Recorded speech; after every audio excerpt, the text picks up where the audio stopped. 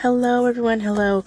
I don't normally get on after the morning hour, but I did want to just talk to you guys briefly about some of the content that I add besides my own.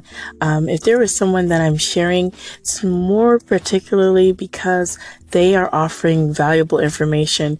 Now, the way they come across, I can't guarantee that it will be always 100% filtered with no profane or vulgar language. I really do try to keep that out of my station, but sometimes when people are so passionate, words do come out. So please forgive me if I share something you're like, oh my gosh, why is she have this on her station? It sounds not so well.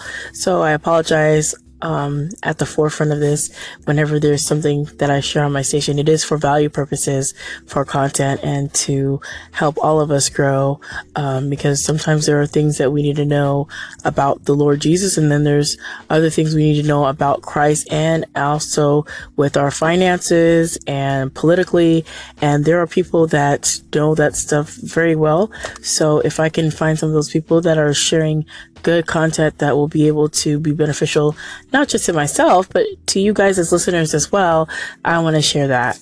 So I hope you guys are all enjoying your Valentine's Day. I hope you guys are taking time to enjoy the day.